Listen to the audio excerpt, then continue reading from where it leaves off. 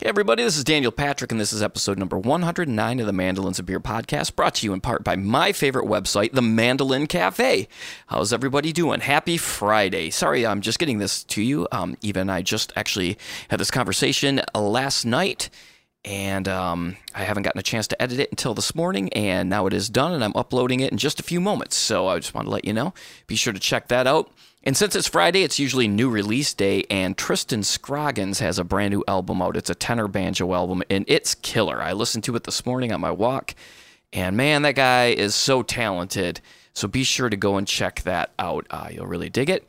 If you are in Michigan, just a reminder, November 12th and 13th, my bluegrass tribute to Tom Petty is going to be playing at the State Theater in Bay City, Michigan. It's a beautiful venue.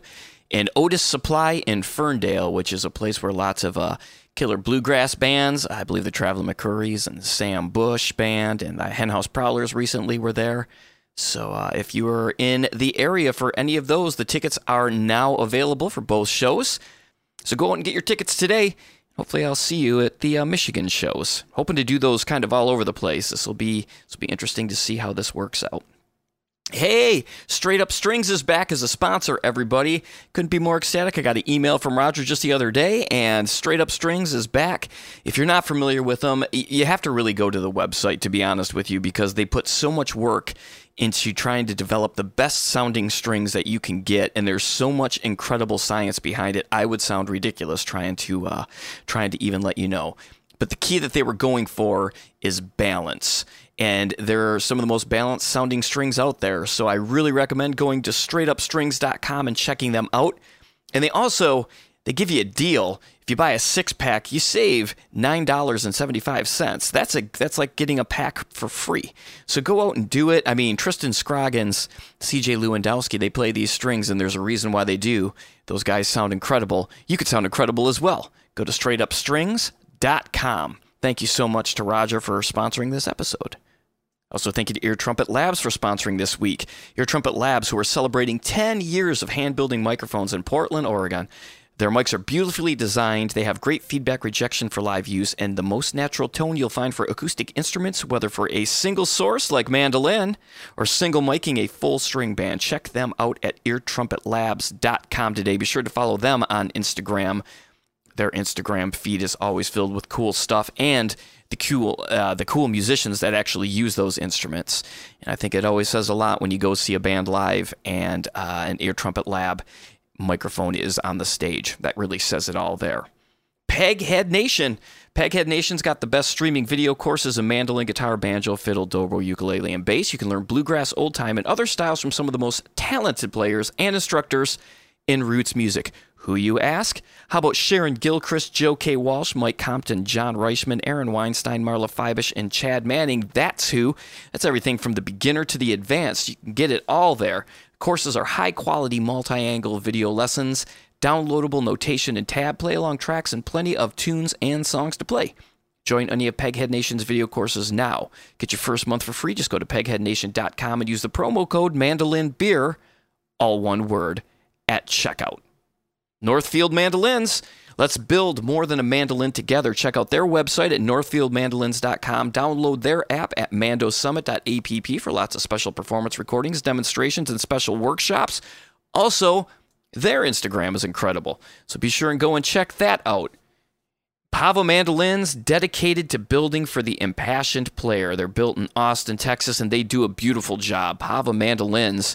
And I highly recommend when you see one come up for sale, you might want to get it. They sell fast. I can't even tell you how many times I've clicked on a link on the Mandolin Cafe when a store posts it for sale, and then you go to the store and it is already sold, and there's a reason why. They sound incredible. So thank you so much to all my sponsors. Thank you so much to all my listeners. I really, truly appreciate you all tuning in every week and listening. If you get a chance, please go to mandolinsandbeer.com and sign up on my mailing list. It'll pop right up when you go to it. Please follow me on Instagram and the Face Space and all that other social media stuff. Actually, that's the only other ones I'm on. Let's get into this episode with Eva Holbrook. Eva's super talented. She's got a cool background, and again, if you don't follow her on Instagram already, Ladymoon Cries is her Instagram handle, and it is just, it's got some incredible stuff. I mean, if you can get Chris Thiele to comment "whoa" in all caps, you're doing something right. So if you're not familiar with her, check her out. And we're going to check out this conversation right now. Thanks, everybody. Have a great week. Cheers. We're off to Never, Never Land.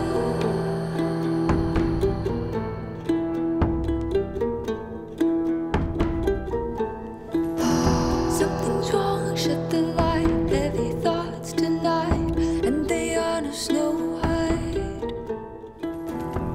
Well, it's my pleasure to welcome to the podcast Eva Holbrook. Eva, how are you? I'm doing great. How are you doing, Daniel? I'm doing great. So exciting to talk to you. Your Instagram feed has been a source of entertainment for years. It's so good. And we were talking a little bit before this, but you've really tapped in to the to your audience. I mean, what you're doing is so fantastic and so well received. It's really inspiring to see. Oh, thanks. I think you probably discovered this too, but mandolin is like a beautiful niche. You know, you just open up your arms and like you have all these friends all of a sudden, and people are always looking for tips and ways to improve, and they're always looking for inspiration like I am, you know, so it's a wonderful community in that way, and I'm really just honored to be on your podcast as well. Oh, man. Thanks for thinking of me. Oh, absolutely. And you're so right. I mean, that's why I started this podcast, was I was looking for inspiration because suddenly I had all this time to play mandolin, and I'm like, well, I wonder if I can talk to some of these people whose playing I love and inspires me and kind of pick their brains. And it turns out a whole lot of other people like to like to listen to that as well. So, Dang. yeah, it's crazy. That is so cool. It really is. It's mind-blowing. I feel like that's the name of the game in life. You know, if you really want to learn how to do something, you just go find yourself a mentor, or don't be afraid to like ask folks. Because most people, in my experience, who are passionate about something are also passionate about, you know, sharing the things that they've learned and they love, and it's cool. In this community, especially this acoustic music world, it's unbelievable the amount of like graciousness. Like Sam Bush. I mean, when you go back and look at those videos when he had Sierra Hall playing on Wood songs, you know, and like I mean, that's just the type of stuff that goes on at festivals and shows all over the place in this genre, you know. Yeah, it is like a warm community. Yeah, super lucky to be part of it, and super lucky to have people like you do the podcast, because, you know, if I didn't have players like yourself and everybody else who's been on here, I would have zero listeners, so I'm very appreciative. Well, I'm stoked to be here, and I really enjoyed getting to talk to you beforehand and just hear about your own success. That's inspiring to me. Oh, man. And it actually brought up a question. Like, if you're doing 300 shows a year, when you're in that season, like as a performer, how do you keep from burning out? One of the super things I'm lucky with is the guy that I play music with, my buddy Whit.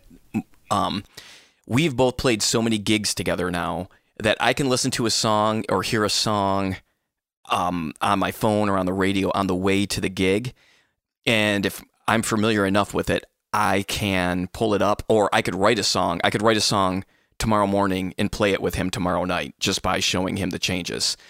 So every gig is literally, we have like certain songs we know work and that we always play. We have our own songs that we do.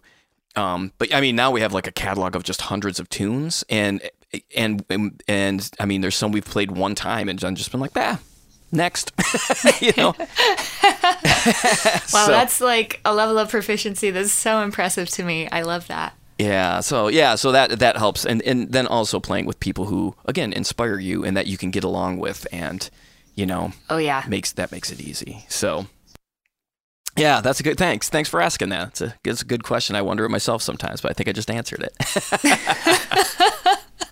No, that's amazing to me. I think, you know, performing live, when I used to do it, I actually haven't really done it since COVID. You know, that was one of the most fatiguing aspects. Yeah, I think part of it was the travel and everything, you know, but I'm quite impressed by that. We did learn, we've been doing these Tom Petty bluegrass tributes, and we've been playing some venues, like cool venues, and we've been opening for ourselves. We found it's exhausting. Like, so from here on out, we're gonna have openers, because, like, you know, you're trying to get everybody hyped up, and then you take a break, and then you come back out, and it's kind of like, here we are again doing doing what you came to see. Wow. So we're gonna, we learned that the hard way. Man, that's intense. That's so cool, though. So, You know, just to be traveling and doing something you love like that, I really admire that. no, thanks. Well, you've been doing it. I mean, you've been doing it for a while. I mean, I remember seeing your video for Tuscany. It has to be, oh my gosh, 10 years ago? Would that fall into the time frame? Yeah, I bet that is probably a decade since we made that video. It's crazy.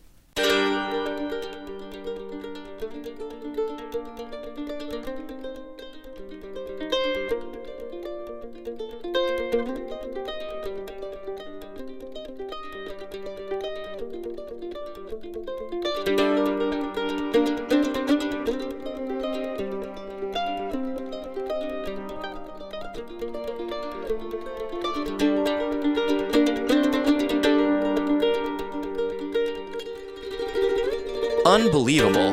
And it's just like, Oh, thanks. yeah, it was one of those things where, like, oh, I need to practice. Oh. I just watched it again tonight, and I'm like, yeah, I still need to practice. Man, I feel like a hack these days. I just spending so much time like working on recording and trying to, you know, wear that hat well. I feel like I don't pick up my mandolin as much as I used to. Well, you're recording a new album currently. Yeah. Let's talk a little bit before we dig into your past. Let's talk about the present right now. You're working on it's Ladymoon Cries is the project name. Well, the project's just Ladymoon, but Ladymoon. I'm sorry. Yeah, hang on. Let me do that again. Oh no. Yeah, it's called Ladymoon. Ladymoon, not Ladymoon Cries. Ladymoon Cries is your Instagram. Yes. Okay. Yes. So Ladymoon, and you're working on that currently at home. Yeah. So I'd kind of had this vision for a project where I could actually explore more traditional Irish and English folk music. And I thought I wouldn't be doing it for a few more years, you know, just because we'd be touring with the band. And then when COVID hit, you know, it was like, I was like, oh, I can do this now. And I really sank into it in a very natural way. I think probably because I'm quite a homebody, which even was maybe a little hard to admit to myself that, like, I really, really like being home. And that also, I really liked feeling a part of a tradition and part of something that felt like a part of me. That really fed my soul in a way that I didn't even know I needed. And I think resting, you know, during that time and not traveling and not going through all the stress and anxiety. I have a lot of anxiety when I perform on stage, and it's one of those things you just kind of get used to, and you don't even realize like how intense it is until you're not putting your body through that constantly. And some combination of like that resting and that being able to dig in deeper to things I was really, really loved. I feel like this project just kind of blossomed naturally. I have to give my husband a great deal of credit for that, because, you know, he was the first person in my life who really said, you know, it seems like there's this music you love that I never really hear you like explore, and that makes me sad. I feel like I'm missing a part of you. And you know, even that was a bit hard to hear. I was like, you're right. I just don't know how to make that shift. You know, when you're making your living doing something, it's really challenging to like set that aside and say, okay, well, I'm actually going to like step out and pursue the thing that I'm excited or passionate about, at the risk of like losing all income. So when COVID hit and I lost all income, you know, there was kind of nothing to lose at that point, and I think that made it easy as well. Are you playing all the instruments? I am. Cool. Yeah. Are they solo recordings, or are they going to be like multiple instruments kind of layered in and mixed together? They're multiple instruments. So I got really, really into Nick Jones.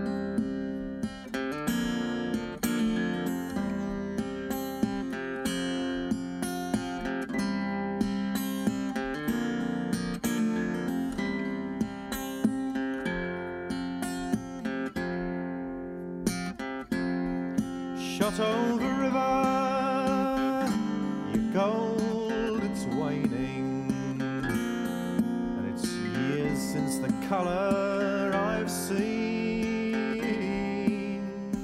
That started probably like March 2020, and he's got this great tuning he does on guitar. It's B flat F, B flat F, B flat C. Oh, wow. And yeah, it's quite low.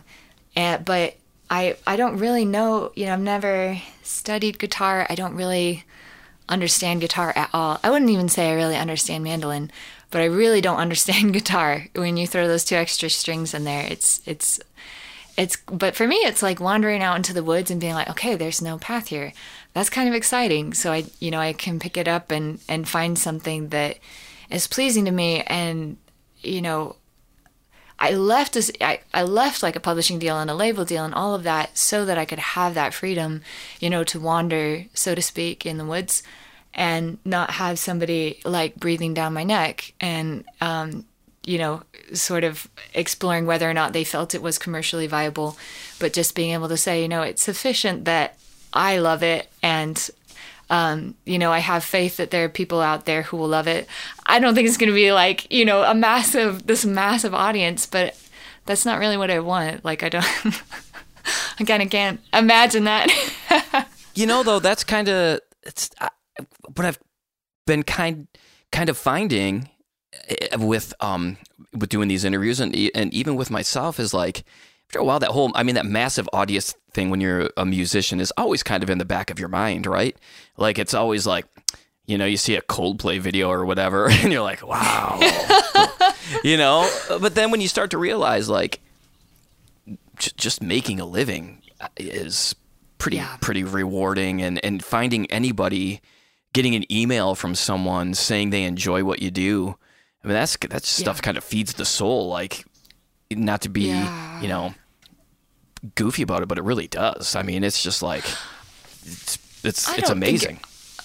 I don't think it's goofy at all. I think the other way is goofy. Like, I really sat and thought about it one day, and I was like, what is the magic of music? And I was like, it's, for me anyway, it's the tradition and it's the sense of community. And really, it's kind of like the difference, like if you step into a church, for instance, and there's like this massive PA system and they're playing like worship songs so loud you can't hear the congregation, versus like going to a small little church where everybody's singing hymns and you're really just like singing together. Like the singing together thing, or making music so people can dance. Like that, to me, that's the point of music.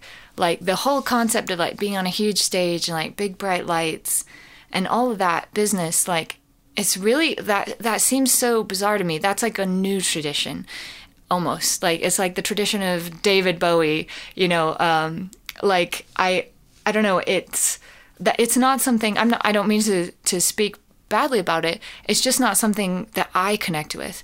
And there's a weird thing of like kind of being raised in a family of entertainers where there was a lot of emphasis on becoming an entertainer, and like a lot of emphasis on being successful as an entertainer. I think eventually you just lose the whole point when you focus too much on that, because I think inevitably it becomes about status and power, and it doesn't become about community. But I would say the ancient tradition of music is all about community. So for me, like, I don't know, I think and even maybe part of that is fueled by when you're working in the industry and you have people who really, their definition of success is something I wouldn't consider healthy.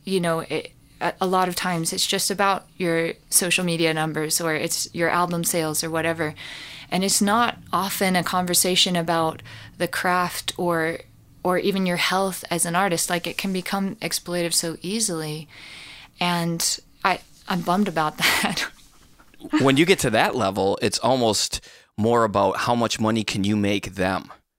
Yes. As opposed to how can I make what you want to do a reality? It's about how can I take what you want to do and make a bunch of money? Right. Is what it seems to be like at that level. And even stranger is like the idea of, I totally acknowledge, like, publishing, production, every aspect of the industry is an art. And there are people who are passionate about that, and I fully appreciate it. But I think there comes a point where also if they're not creating something, if they don't feel at liberty to go home and like play the piano, sing their hearts out, or do some form of self-expression for themselves, just to express what's inside of them. Like, I think there's this scary thing that happens where they try to create through the artist and they try to live vicariously. And I think that's not a healthy thing, I wish often that... And I think sometimes even the industry creates this idea that like, oh, there are those who are chosen to create and they're just very special and we're not those. And I think that's all wrong too. I think like the whole point of creating, it is just to get what's inside out, and it's to connect. And so I've really, stepping outside of it, I've had some time to think about that and think about like what music means to me and like how I kind of wish, there was some way to do it differently within the industry, but I don't think there is for me, not in a way that would ever feel right. Well, let's talk about how you got into music, because you mentioned the family. You have a musical family. I mean, SHEL.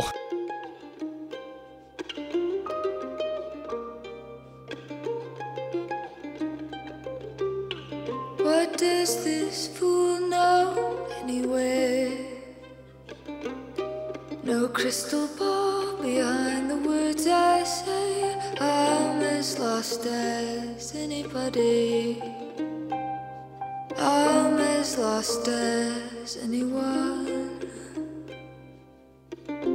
Late at night I dream my way out. Is a family band with made up from the names of you guys. How did you get into mandolin, I guess, most specifically? And let me point out, by the way, that you are obviously a killer mandolin player, and that's why we're talking about this, but your voice is amazing. You have thanks, Daniel. An amazing singing voice. It was, we were listening to you at dinner tonight. My wife was just like, oh my. So if people need to go out and listen to this stuff, we're going to talk a lot of mandolin, but I'd feel bad if I didn't talk about how incredible of a singing voice you had. So thank you so much. That's really sweet. Yeah, you're welcome. You're welcome. So how did you find yourself playing a mandolin? So when I was a kid, I tried to play guitar, actually. My dad had a little guitar, and it just didn't work out. But he was working at a music shop at the time, and there was like a little black Kentucky mandolin on the wall, and we would go and visit him at the music shop sometimes. And I just remember going in this one day and seeing that thing. And he was like, this is a really good price. I'll buy it if somebody would learn it. And I already was a quitter, at that point. So my track record was bad.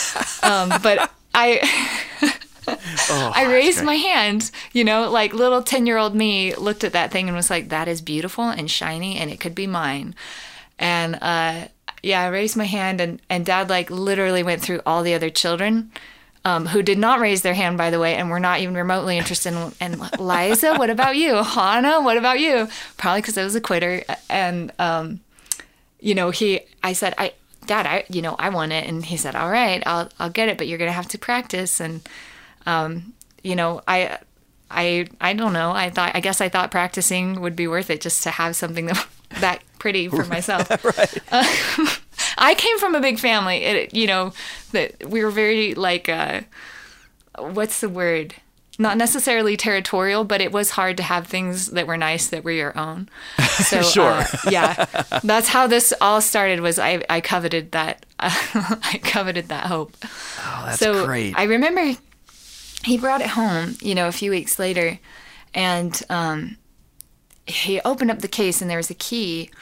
And my older sister asked why there was a key. And he was like, oh, so someday when Eva, like, travels on an airplane, she can lock it, which I guess must have been a thing back then. I'd never been on an airplane in my life. And I looked at this little thing and I was like, wait, this little thing could, like, get me on an airplane? Okay, I like this even more, And so I got it. And my dad sort of tried to teach me, and that always ended in tears. There was some combination of a lack of patience on both sides. Sure. But he's a very wise man, and he found me a teacher. And both my parents are amazing artists, and they came from households where that wasn't appreciated or supported. And so when they had kids, they were very, very adamant about any like artistic interest, or like, I remember my oldest sister was really interested in becoming a vet. And so they got a sheep, you know, and they put her in 4-H, and like anything they could do to support the interests. Like, wow, that's great. And I mean, they were extremely poor. So I don't even know how they did it, but they made it happen. And so this was another instance where, you know, he saw that little light go off, and he really wanted to, you know, kind of fuel that. So he got me a teacher. I had a wonderful teacher. Her name was Ellen Audley, and she was in a band called the Mother Folkers, the most carefully pronounced name in the music business. But she was an incredible teacher. And but I remember, you know, I went to my first lesson, and she had written out for me Found Harmonium. Oh, that's not what it's called, though. That was what was written on there, but I looked it up, and that's not actually the title of the piece. It's something for a found harmonium. But it's a really beautiful piece. And I got this piece home, and I sat with it, and I, like, tried to practice, lost interest, walked away. And so my second lesson came up, and my dad was like, well, did you practice? You know, I was like, no, Dad, I want to quit. Oh. And, you know, I don't even know what was going through his head at that point, but he was like, well, you've got a lesson today, so you need to practice anyway. And I went in there, and I was like looking at this piece of music, and I was able to play like just a couple bars of it, you know, just a couple measures. And something clicked in that moment. Like, I thought, oh, I actually like this. Like, this is pretty. Like, the melody I was playing was pretty, and I was playing it, you know. It was a moment. And I went to my lesson, and, you know, I actually did pretty well considering I hadn't practiced. And I remember Ellen said something like, well, let's see what you can do when you actually practice. And that kind of put like a fire in me. So I started practicing, and a couple months later we went to a fiddle competition, and I placed last. You know, and I remember seeing that and you know, kind of feeling like a sense of sadness or shame. And I went back to a different fiddle competition about a year later and placed first. Oh, wow. And I think the difference was, you know, at around that time, my dad got me this book. And, you know, especially at that age, you really just like, I really loved my dad, and I really loved him when I was a 10-year-old. You know, I just wanted him to be proud of me. And I would say that's probably, you know, most of what fueled even wanting to play the instrument and be great at it. Although I started, the joy increased as the proficiency increased, which I think is real natural. But he got me this book for my birthday, and it was one of Chris Thiele's books. And it took me a whole year to like learn this piece out of it. Which tune? I can't remember the name of it, and I can see the like cover of the book. It was when he was real young, like he was maybe like 12 or 13. Was it Stealing Second? Was it like that blue cover, or was it that green one leading off? The green one. Yeah, it's leading off. Yeah, you would know because the baseball terms. Yes. Well, there was a piece in there that I learned. And very painstakingly, and not with the right fingering or the right pick strokes or anything of that nature. But, you know, I just felt a sense of pride in learning it. And that, you know, that was the beginning. That was a really long story, Daniel, but that's great. This is what this is about. Oh, that's so cool. And so, yeah. Where did you grow up? What state? Yeah, so I grew up in Colorado. Oh, okay. So you're Colorado and in Colorado currently as well. Yeah, I love it here. Yeah, I do. I love it there as well. It's just beautiful. I wish I get there more often. So yeah, come visit. I would love to. We're just in Loveland. Yeah, man, I would love to do that. You might see me sooner rather than later.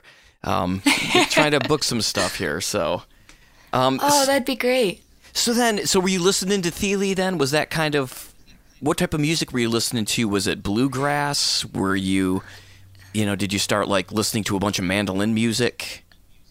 You know, it was such a funny thing. Like, I had Strength in Numbers, which is still one of my all-time favorite albums.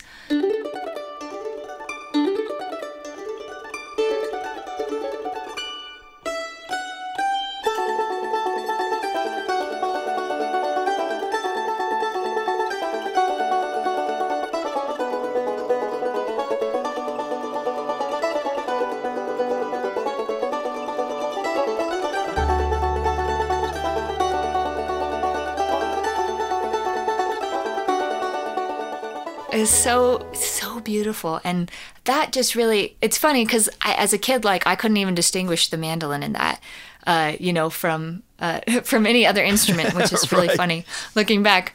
But I just loved it. I loved how it all came together and the emotion that it created inside of me and the things I saw in my head when I listened to that music.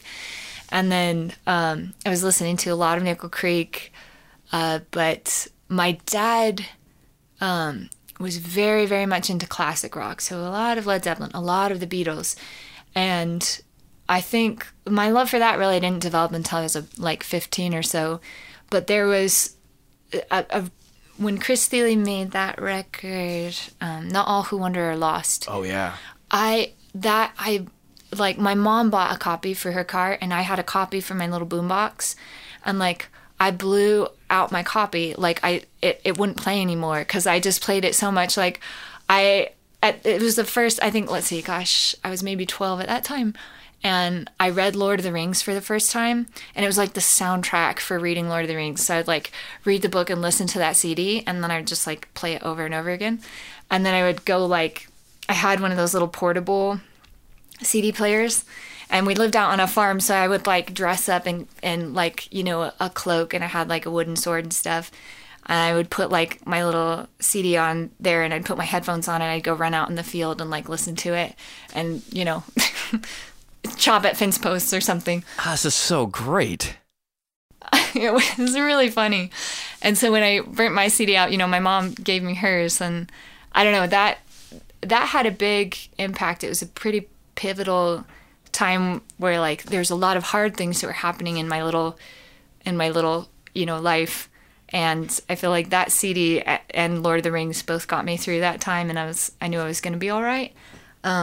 And Ellen actually helped me learn Song for a Young Queen, which is the first track on there.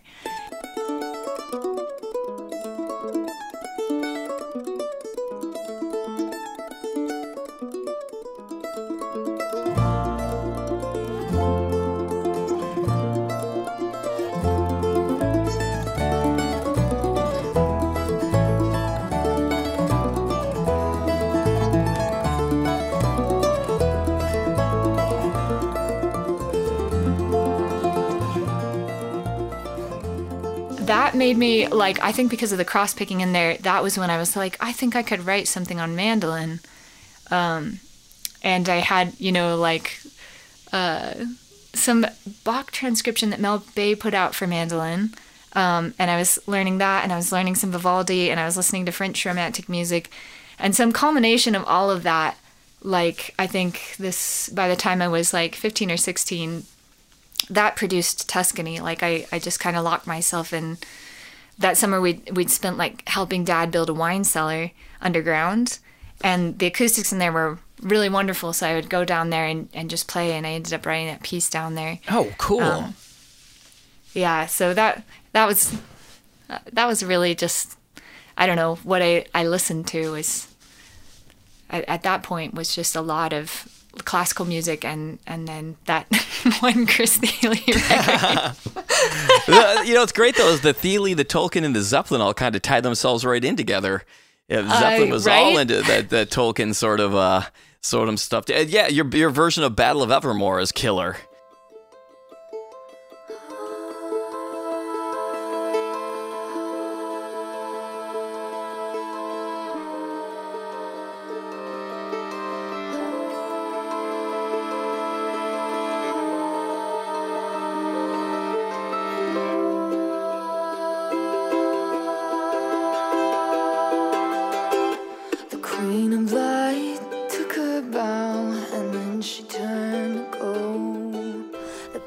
Oh, thanks. So great. I love Led Zeppelin.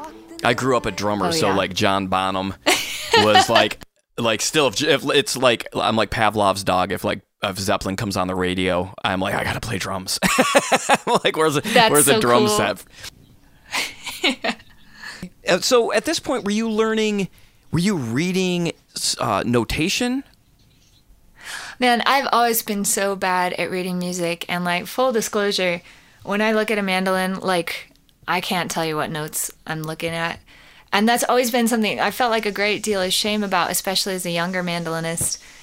because the world, I don't know if you know this, Daniel, the world is full of extremely talented and proficient young mandolinists. And I have the utmost respect for them. Sierra, Dominique, Sarah, I just watch them play and I'm like, oh my gosh, that is something I will never be able to do. But I kind of, when I got older, I was able to accept that. But yeah, I know. So the closest actually I am to reading music was I studied cello for a couple years with a great professor at CSU, Barbara Thiem. And she was the first person who really taught me how to read music. And, just taking one element at a time, taking one measure at a time. And so I can read music now if I have to, mm-hmm. but it's kind of like pulling teeth. But I feel like at least I know how to do it. Yeah, that's cool. Yeah, because I remember seeing, I think when you did the Mandolin Mondays and you did that, the Monahan Jig, I believe it was. Yes. There was a thing in there where it mentioned that you had been going through that O'Neill's music of Ireland. Yeah, and so I didn't know if that was you were just I just read this amazingly and just learn all these songs. Because to me, it's I'm the same way. I could play mandolin all day, but you put that book in front of me, hey, can you play this? I'd be like, ooh. I mean, I could play it tomorrow. Right? Yeah. Oh, same. Okay, Story good. Of my life. Yeah. So did you go to school then for music at all? You mentioned CSU. No, the funny thing is, I was homeschooled, so till I was 16, and then I went to the community college for a semester, and I'd never been in a classroom before, but I went in there and I really tried. It was a big deal, especially to my mom's side of the family, to go to college, and I didn't want to be a disappointment, so, I gave it my best, and literally, after one semester, I tried so hard, and I spent all my time studying, and I, barely made it out with B's. And when the semester was over, I forgot everything I learned. And I just thought, this isn't for me. Whatever I need to learn, I'm going to learn another way, through application or something, some way where I can retain it and actually put it to practical use. So I dropped out, and it was a big conversation, especially with my grandparents, where I was kind of telling them, I really want to play music professionally. And God bless my grandmother. She's the sweetest human, but she was like, you sound like one of those damn hippies. And, I just I felt so ashamed, but I was like, but I can't help it. I know I could do more with my life if I didn't go to school. So I had this great moment with my oldest sister who is so smart. She's a biology professor, and she has her PhD in plant pathology, and she had a full ride scholarship to Cornell University, and I really looked up to her, and I still do, but at that point, particularly when I was 16, I really cared what she thought, and that she didn't think I was wasting my life.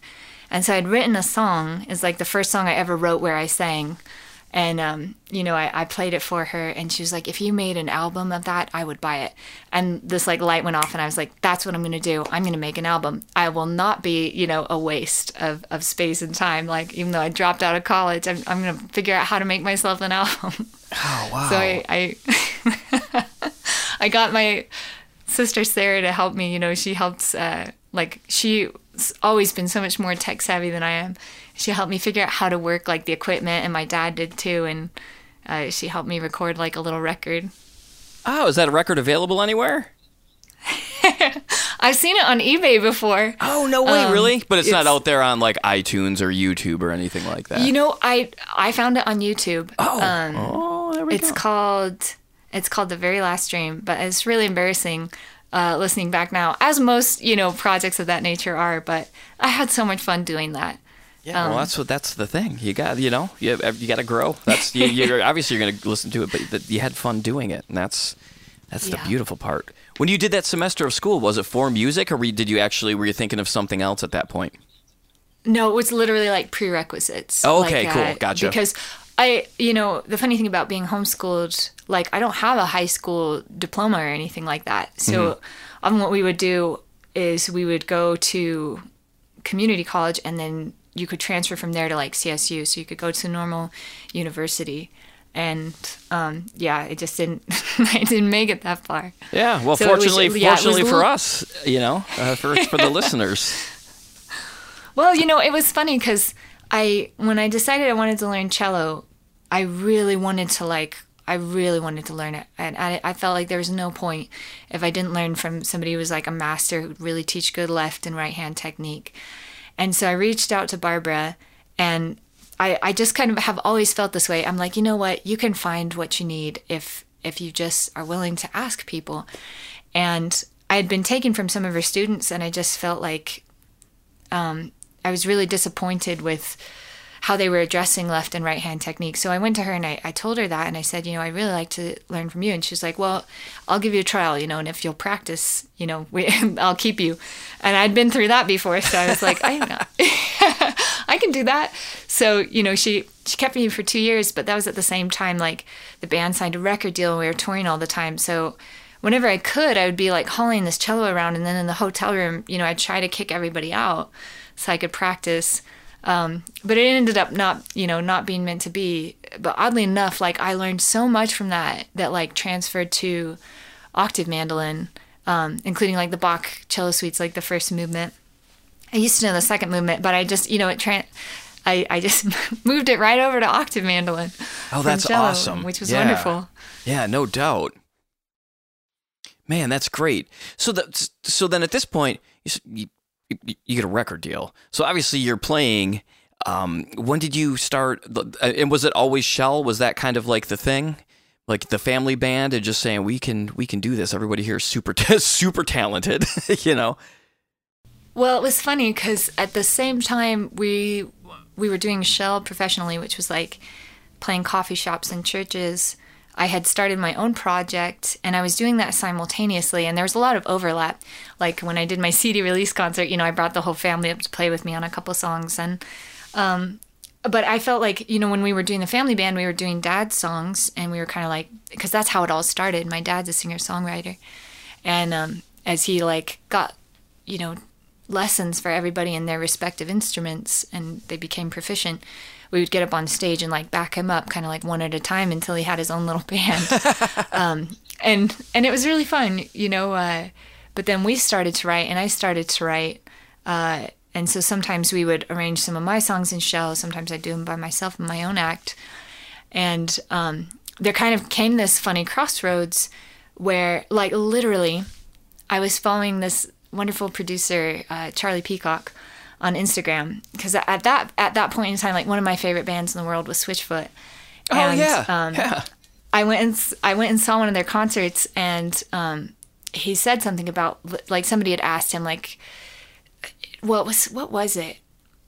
It wasn't a proper concert. It was like an interview and a concert, and it was happening at CSU. And somebody asked him like how, what his story was. And he said, oh, well, I was really fortunate. Like I met this producer named Charlie Peacock, and I had my journal with me, and I made a little note. And so I went and found him on MySpace, and I just reached out to him, and I was like, hey, like, how do you have a career in music, basically? I don't remember what I asked, but he was so sweet. He wrote me back, and he listened to my stuff on MySpace, and we kind of kept up this correspondence of him, like, giving me just great advice. Advice I still look back on now, and I'm like, man, he really knew what he was talking about. And I like, one of the things I remember was just that he said, great music is a result of great conversation, and that should be a staple in your life, something along those lines. And I feel like there actually was a time in my career where I forgot that, and I was just working all the time, and I wasn't making time for great conversation and experience, and my writing really suffered as a result. But we kept up a correspondence for a year, and then he ended up inviting me to go to Nashville, and he put together like, because I'd never been on an airplane before, and my family couldn't afford to pay for a hotel, so he put together like a scholarship to pay for my airplane ticket and to pay for a hotel, which it was so sweet, like just beyond. And he invited me to come to this conference. So the day before I flew out to do that, we used to do these like summer tours in Kansas and Nebraska, and we would go and play like, little gelato shops and things like that. And literally at this gelato shop called Honker Beans, there was a gentleman there named Kenton Higgins, and I think there were like 5 people there when we played. And this gentleman was like, hey, I know this, radio guy named John St. John in Denver. I'd really like to connect you guys. So when we went back home, we connected with this guy, and he was like, hey, I know this producer in Nashville. I'd really like to connect you guys. He has a home, like a summer home here. And a couple weeks later, that happened. And we met a gentleman named Brent Mayer. And literally, we did what we didn't really know was an audition in our living room for Brent Mayer. The day before I flew out to go meet Charlie Peacock and do what I didn't know was an audition at this retreat. And he hosted an open mic and like had me come up and play. And then at the end of the retreat, he said, I'd really like to work with you. So as a band, you know, we had played for Brent. And as a solo artist, I had played for Charlie. And we ended up getting, in the same like couple of days, offers from both of them to do an artist development deal. It was like literally so bizarre. And I was over the moon because I really loved Charlie. I was looking forward to working with him. And so this crux kind of happened where I told Charlie, like, hey, there's this producer who wants to work with my band. Can I do both? And Charlie was like, absolutely. And then my dad was the one talking to Brent. And then Dad told me, you know, he's like, hey, Brent's actually not okay with that. He wants to call you. And so I talked to Brent, and he said, you know, I have this really big vision for your band. I think you guys could be very successful, but it would be an exclusive like publishing deal, and you can't be working with anybody else. And I was kind of crushed. Like I loved doing SHEL, but I really loved like doing my own thing. And at that point, you know, Hannah and Sarah were both going to college. And so if we were going to take this offer from Brent, like they would have to drop out of college. I would have to not work with Charlie. And we all sort of had a conversation about it and decided that that was what we were going to do. So it was real sad. I told Charlie, thank you very much, but I'm going to go work with somebody else. How old were you when you had to have that conversation? So let's see. At that point, I would have been 19, I think. It's a pretty heavy conversation to have as a 19-year-old. Yeah, I'm sure I didn't even do it right, you know? I don't know that I would be able to do it right now. I mean, that's a tough one to, you know, but also exciting at the same time. I mean, because you're like, wow, all this work that I put into this is starting to pay off, and like people are paying attention, you know? Yeah, it was bizarre. Like all I can do is look back on that time of life and think it was really bizarre. And we got so much incredible experience from working with Brent, you know, and like literally, I think 5 or 6 months after we signed this artist development deal with them, we signed like a record deal with Scott Borchetta at Big Machine. And that was like a whole other realm. Like nothing ever felt real. That's all I remember, because we didn't understand what anything meant. Like we were still trying to understand what a producer was and what they did, and what an artist development deal meant, and what a publisher did, and what is a publicist, and what is the difference, you know? Like what do label heads really do? Like it was like being thrown in, you know, really kind of head first. Wow. But we learned a lot, for sure. Oh, I can't imagine. And all this time you're still playing mandolin. What type of, like, what were the influences then at this point? Because again, I mean, what I really like about the SHEL music is that the mandolin's still there. Like, it's a really cool, it could have been very easy for somebody to be like, here, why don't you just play guitar? You know? You know what I mean? And just be, you know? I couldn't play guitar to save my life. But I think it's interesting to hear like the variety of instruments. Like it's not something you would expect to hear a mandolin in necessarily, which I think is beautiful. And that's the type of stuff that I love, that creativity of the fact that the mandolin is in there, you know, and there's keyboards and percussion and drums and violin. I love it. I think it's great. And it just makes me happy that it's mixed well. You know, it's never just buried or just like there's mandolin if you listen hard enough. Like it's there, you know, it's very present. I think it's great. Man, thanks so much. I mean, I think it was really a testament to Brent and Diana both, because Brent, you know, was really in charge of production and his daughter Diana was in charge of publishing. And I think when they saw the band, like they specifically said like, hey, we want to protect this, you know, this thing that is very unique. And and we want to be able to keep that. And at that point, we kind of grew up, all of us girls, like dad would have these pep talks with us. And I think because we were homeschooled and we were isolated in the sense that like we lived out in the country and there weren't really very many kids to play with, so we really just kind of had each other.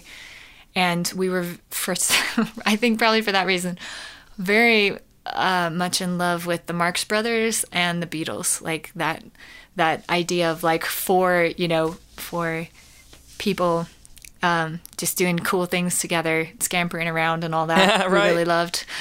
Oh, that's great. and playing music. So my dad used to give us these pep talks, and he'd be like, if you just learn how to get along, someday you could like be like the Beatles or the Marx Brothers and have your own band. And so, at that point, we really just listened to a lot of the Beatles and classic rock. We loved Supertramp and Yes and anything that was really bizarre and experimental, except for some reason Pink Floyd. Like that totally, we missed the train on that. I didn't get into that until I was in my 20s. Oh, no kidding. And I really appreciate it now, but I think it was really, what the taste that my dad had was really what I was exposed the most to, and that was kind of how my taste developed, which didn't really have, it's so funny because my dad is a singer-songwriter, and his career was like, he was a folk musician, but he like never listened to folk music. And now here I am, like, love folk music and like play it and like love my dad's stuff. Like I used to listen to his records all the time when I was a kid too, and I'd fall asleep listening to them because my dad was like, still is like the biggest rock star. But when I was a kid, I'd see him on stage at a coffee shop, and it was just huge to me. Like I thought he was the most famous person on the planet. I feel like now there's a part of me that is like, I was raised to be like, oh yeah, well the Beatles are so cool and bands are so cool. And now I'm like, I actually just really like folk music. And I feel like I'm more in my dad's shoes than ever, which is kind of funny. That's awesome. So how do you go? Yeah. How do you write? You're listening. Well, I guess the Thiele's in there and stuff like that. Did you ever go through like a big bluegrass phase at all, or did you kind of avoid that? It's a funny thing. I can't even explain it. It doesn't seem natural. I haven't ever really had an interest in bluegrass music, strictly speaking. Like I love Strength in Numbers. I love Nickel Creek, but there was a huge turning point for me, and that was probably around 16 when I started to write music, where I really loved the mandolin as like almost like a brushstroke in a painting. There's a way John Paul Jones plays that I would say is very painterly, and even oh my gosh. Levon Helm in the band. Yeah. I like the way he plays the mandolin. It just became, I just saw something, I heard something different, and I wanted to bring that to life. But then, my whole world kind of turned on its head when I heard Playing Steve for the first time.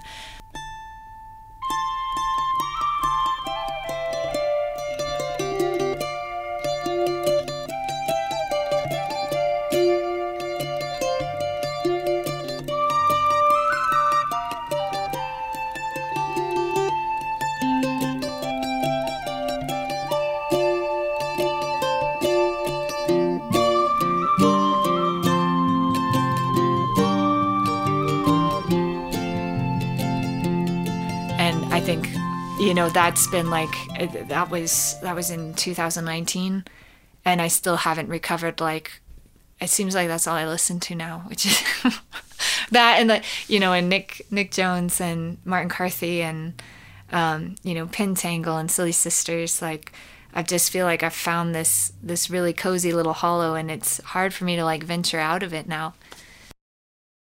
I mean, it's cool because now you're taking these.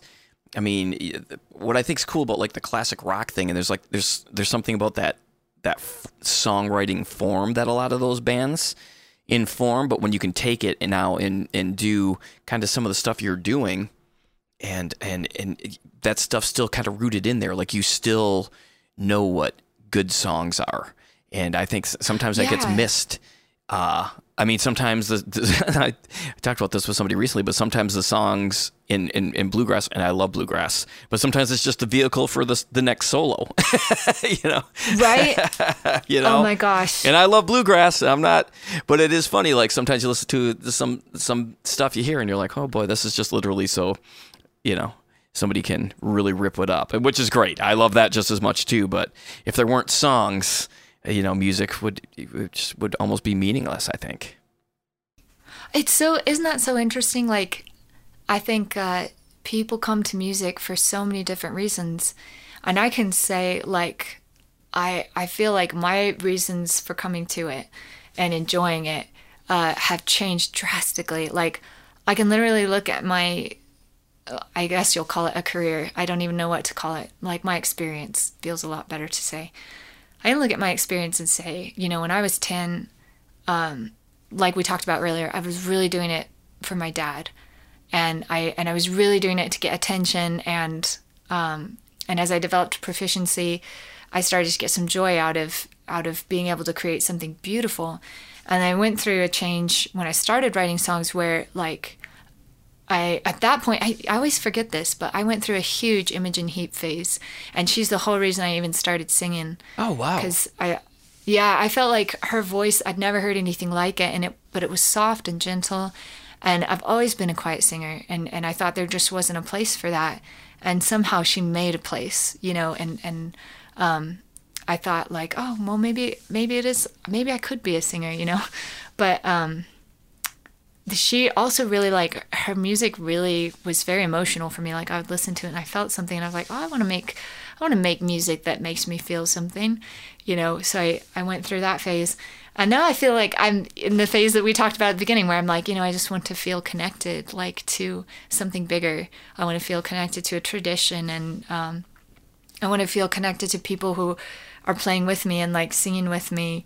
And I want to have a meal with them, afterwards, and all of that business, like, I just want something more out of it than I did when I was set on, like, being a performer. I don't feel like a performer anymore at all. I feel like I don't even know. I guess I just more and more these days, I just feel like a person, and it's a real good feeling. Like, I don't think of myself as like, oh, I'm a mandolinist, or, oh, I'm a songwriter. I think, like, oh, I'm a person. Like, I can go wash windows, I can go, like, cook up at a hunting lodge. I can, do all these other things, and that doesn't make me any, like, I don't feel like I'm less worthy of love or friendship or anything like that. I feel like I'm just a person, and if I put out kindness and love, like, usually it's reciprocated, and that's amazing. Like, it's an amazing thing. Yeah, and you've got that, speaking of that, you've got that Tuesday night live stream. Is it Tuesday Night Owls? Is that what you call it?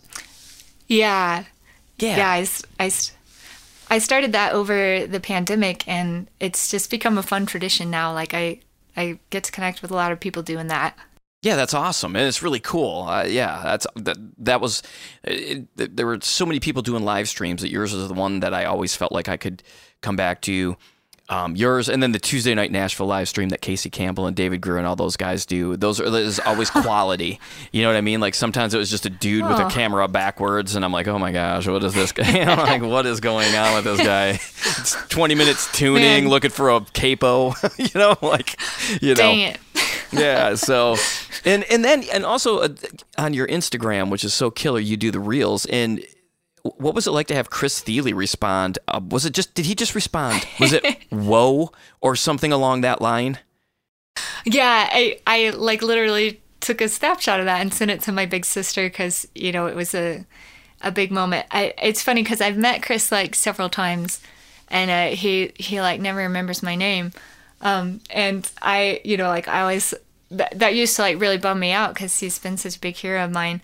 And then I thought about it, and I was like, that'd be so hard. Like, you meet so many people, and, like, so many different contexts, that I got over that.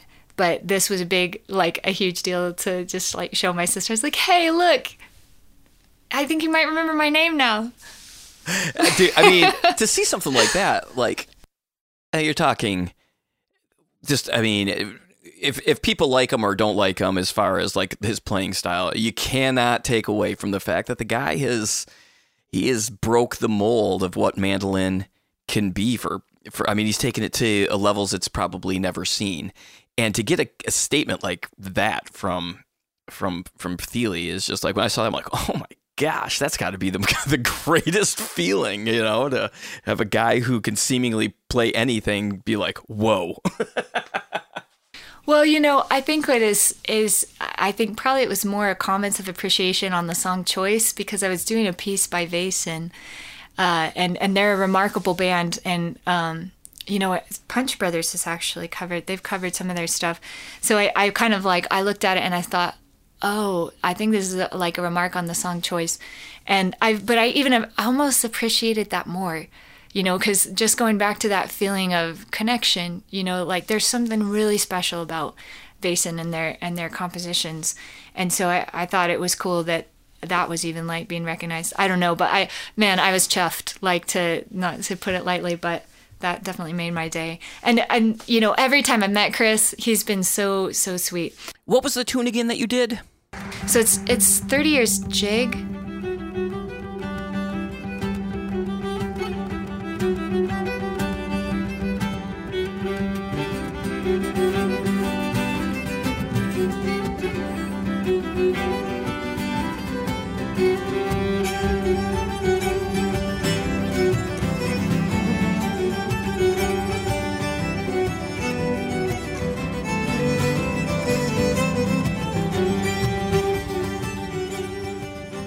I don't know how you pronounce it in, I don't know how you actually pronounce it, but in English it's 30 Years Jig.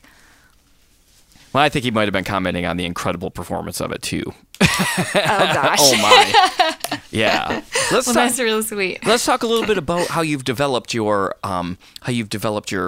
playing technique. Your cross picking is incredible. Oh, thanks. Yeah. How did you work on that? What were some of the things that you worked on to get it so smooth and up to speed? Yeah. So funnily enough, what we were talking about earlier, learning that song for a Young Queen, there's so much cross picking in there. And oh my gosh, I always forget to say this, but actually, so I think when I probably turned 16, my dad got me Chris Thiele's Essential Technique for Mandolin, the DVD. Yeah. That thing is amazing. I had to watch it real slow. I was constantly slowing it down so that I could do the different exercises and stuff on there and understand what he was talking about. But that DVD helped me so much. And so he goes over cross-picking technique and pick stroke theory and all that. And that really, after working with that DVD, I felt like mandolin music clicked, especially what Chris was creating, it clicked because I understood pick stroke theory better. So that I would say, yeah, probably learning that piece and having that DVD did it. That oh my gosh, is it When Mandolin's Dream? Is that the one that he plays at the very beginning? Oh my goodness. Yeah, unbelievable. He's so inventive. It's really thrilling, Let's talk a little bit about gear. You started on the Kentucky, but you don't play the Kentucky. Well, you might still play the Kentucky, but you definitely don't play it as much any longer. What are some of your main mandolins? No, I'm an all Weber girl, except that I have just bought this Neapolitan mandolin. Yeah, I saw the picture. That's awesome. Oh, it's such a cutie. I love it. I just like to have those. I've got a couple of what I call them my colorful instruments.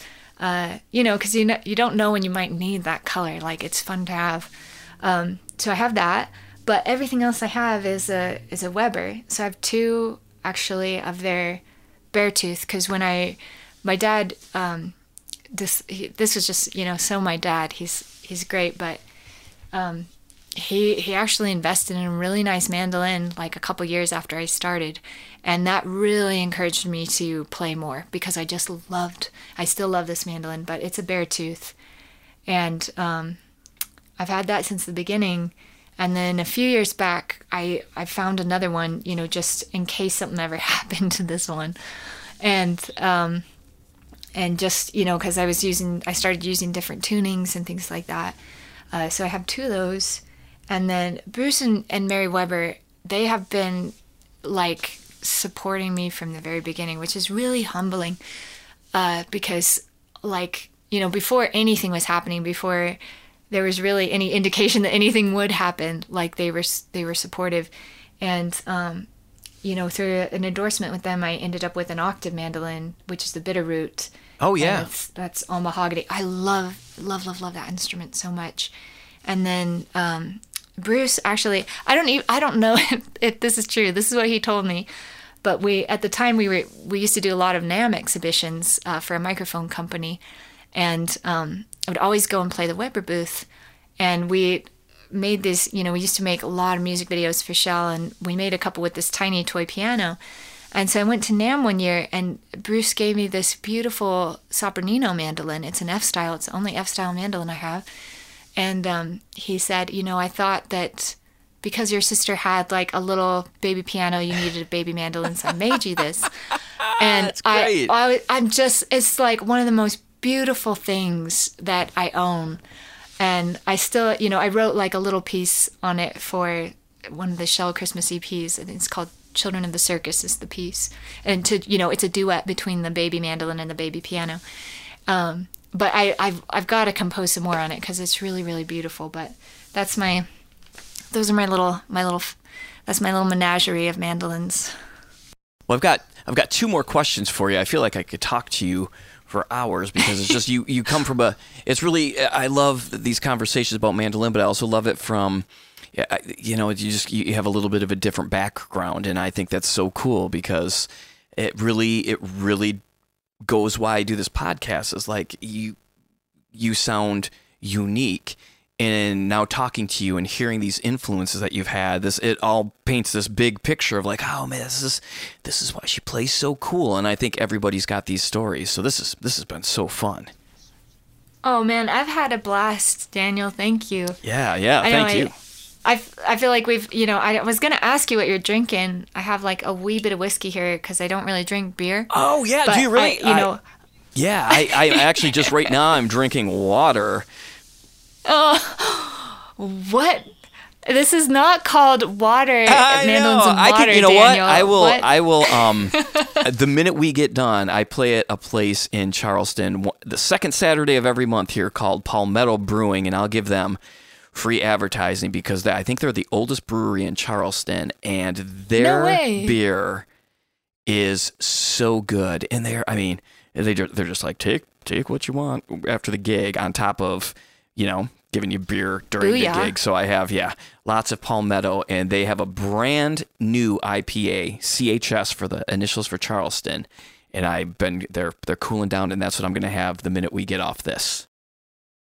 Oh, that's so cool. Well, I mean, I appreciate keeping a clear head for this. What's the whiskey you're drinking, though? Oh my gosh. Well, I'm not having much. Honestly, I had it out because I was like, well, it's mandolin and beer, like, you know, I like to pretend like we're sitting right there, like having a drink together, you know, but then I was like also having a bit of a tick in my throat, and I didn't want to be coughing through your podcast. So I've just got a little bit of bullet in here. Oh, nice. Oh, that's good stuff though. Yeah. You know, I don't know. I'm not a connoisseur. But did you ever have a favorite beer, or are you just not a beer person? You know, I can't do gluten, so okay. Well, yeah, that'll do it right there. And I really did, you know, before I found out that I couldn't do gluten, I did try to like beer, but it just never happened, you know, and so for some reason tequila and whiskey, though I have such mixed feelings about, you know, like hard alcohol, but I think I love that feeling of just like when everybody has a drink and the edge is taken off and you can connect a little better. I like it for that purpose. Yeah, the whole social aspect of it is really interesting, especially like in music, like sitting around with a group of musicians and just, you know, having a couple drinks and just talking music and opening up, and, you know, it's you know, and I some people I understand, you know, they just can't, their bodies, they just can't drink alcohol because how it affects them. But, you know, there is something about that social aspect of having a drink and talking music that is really, really cool. Yeah, it's kind of ancient feeling. Yeah, exactly. Exactly. So normally that would be my last question, but so then what will make the last question now is I have a theory that anybody can get better at mandolin if they just focus 10 minutes a day on something. Just make a point every day to pick up the mandolin and work on something focused. And whatever it is you're working on, if you focus on it for 10 minutes a day, you're going to get better at it. And so I always would like to ask mandolin players if you had something to recommend somebody to work on, or if you yourself were going to pick up a mandolin today for 10 minutes, what would you work on or recommend?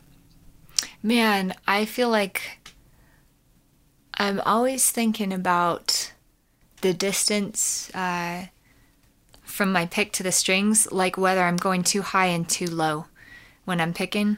Like if I'm keeping my hand tight isn't the right word. I don't mean tight as in like muscles tight, but the movement like small, keeping smaller movement, like in my wrist when I'm playing, keeping my wrist loose. That's probably the thing I focus the most on when I'm like practicing, is trying to figure out how to like keep my pick strokes a little tighter. Yeah. Is there like an exercise or a tune that you use when you're doing something like that, or is it just whatever tune you're working on? It's usually whatever I'm working on at that moment. That's great. You're going to be doing shortly a Kickstarter. And so if people want to know when that starts, where can everybody find you? Yeah, so I don't have a website or anything proper like that, but at the moment I'm probably most active on like Instagram and YouTube. And both of those are just Ladymoon Cries. And you also have a Patreon. Yes, and I do have a Patreon, and that's just Patreon/Ladymoon. So perfect. So thank you so much for doing this. I'll tag you and put all those links. They can find them at mandolinsabeer.com and also in the description of this podcast. I will support that Kickstarter. I recommend everyone else do it as well. Eva, thank you so much for taking the time this evening. Oh, Daniel, thank you for having me. This has been a hoot. We'll have to do it in person sometime. For sure. I'd love that. Me too.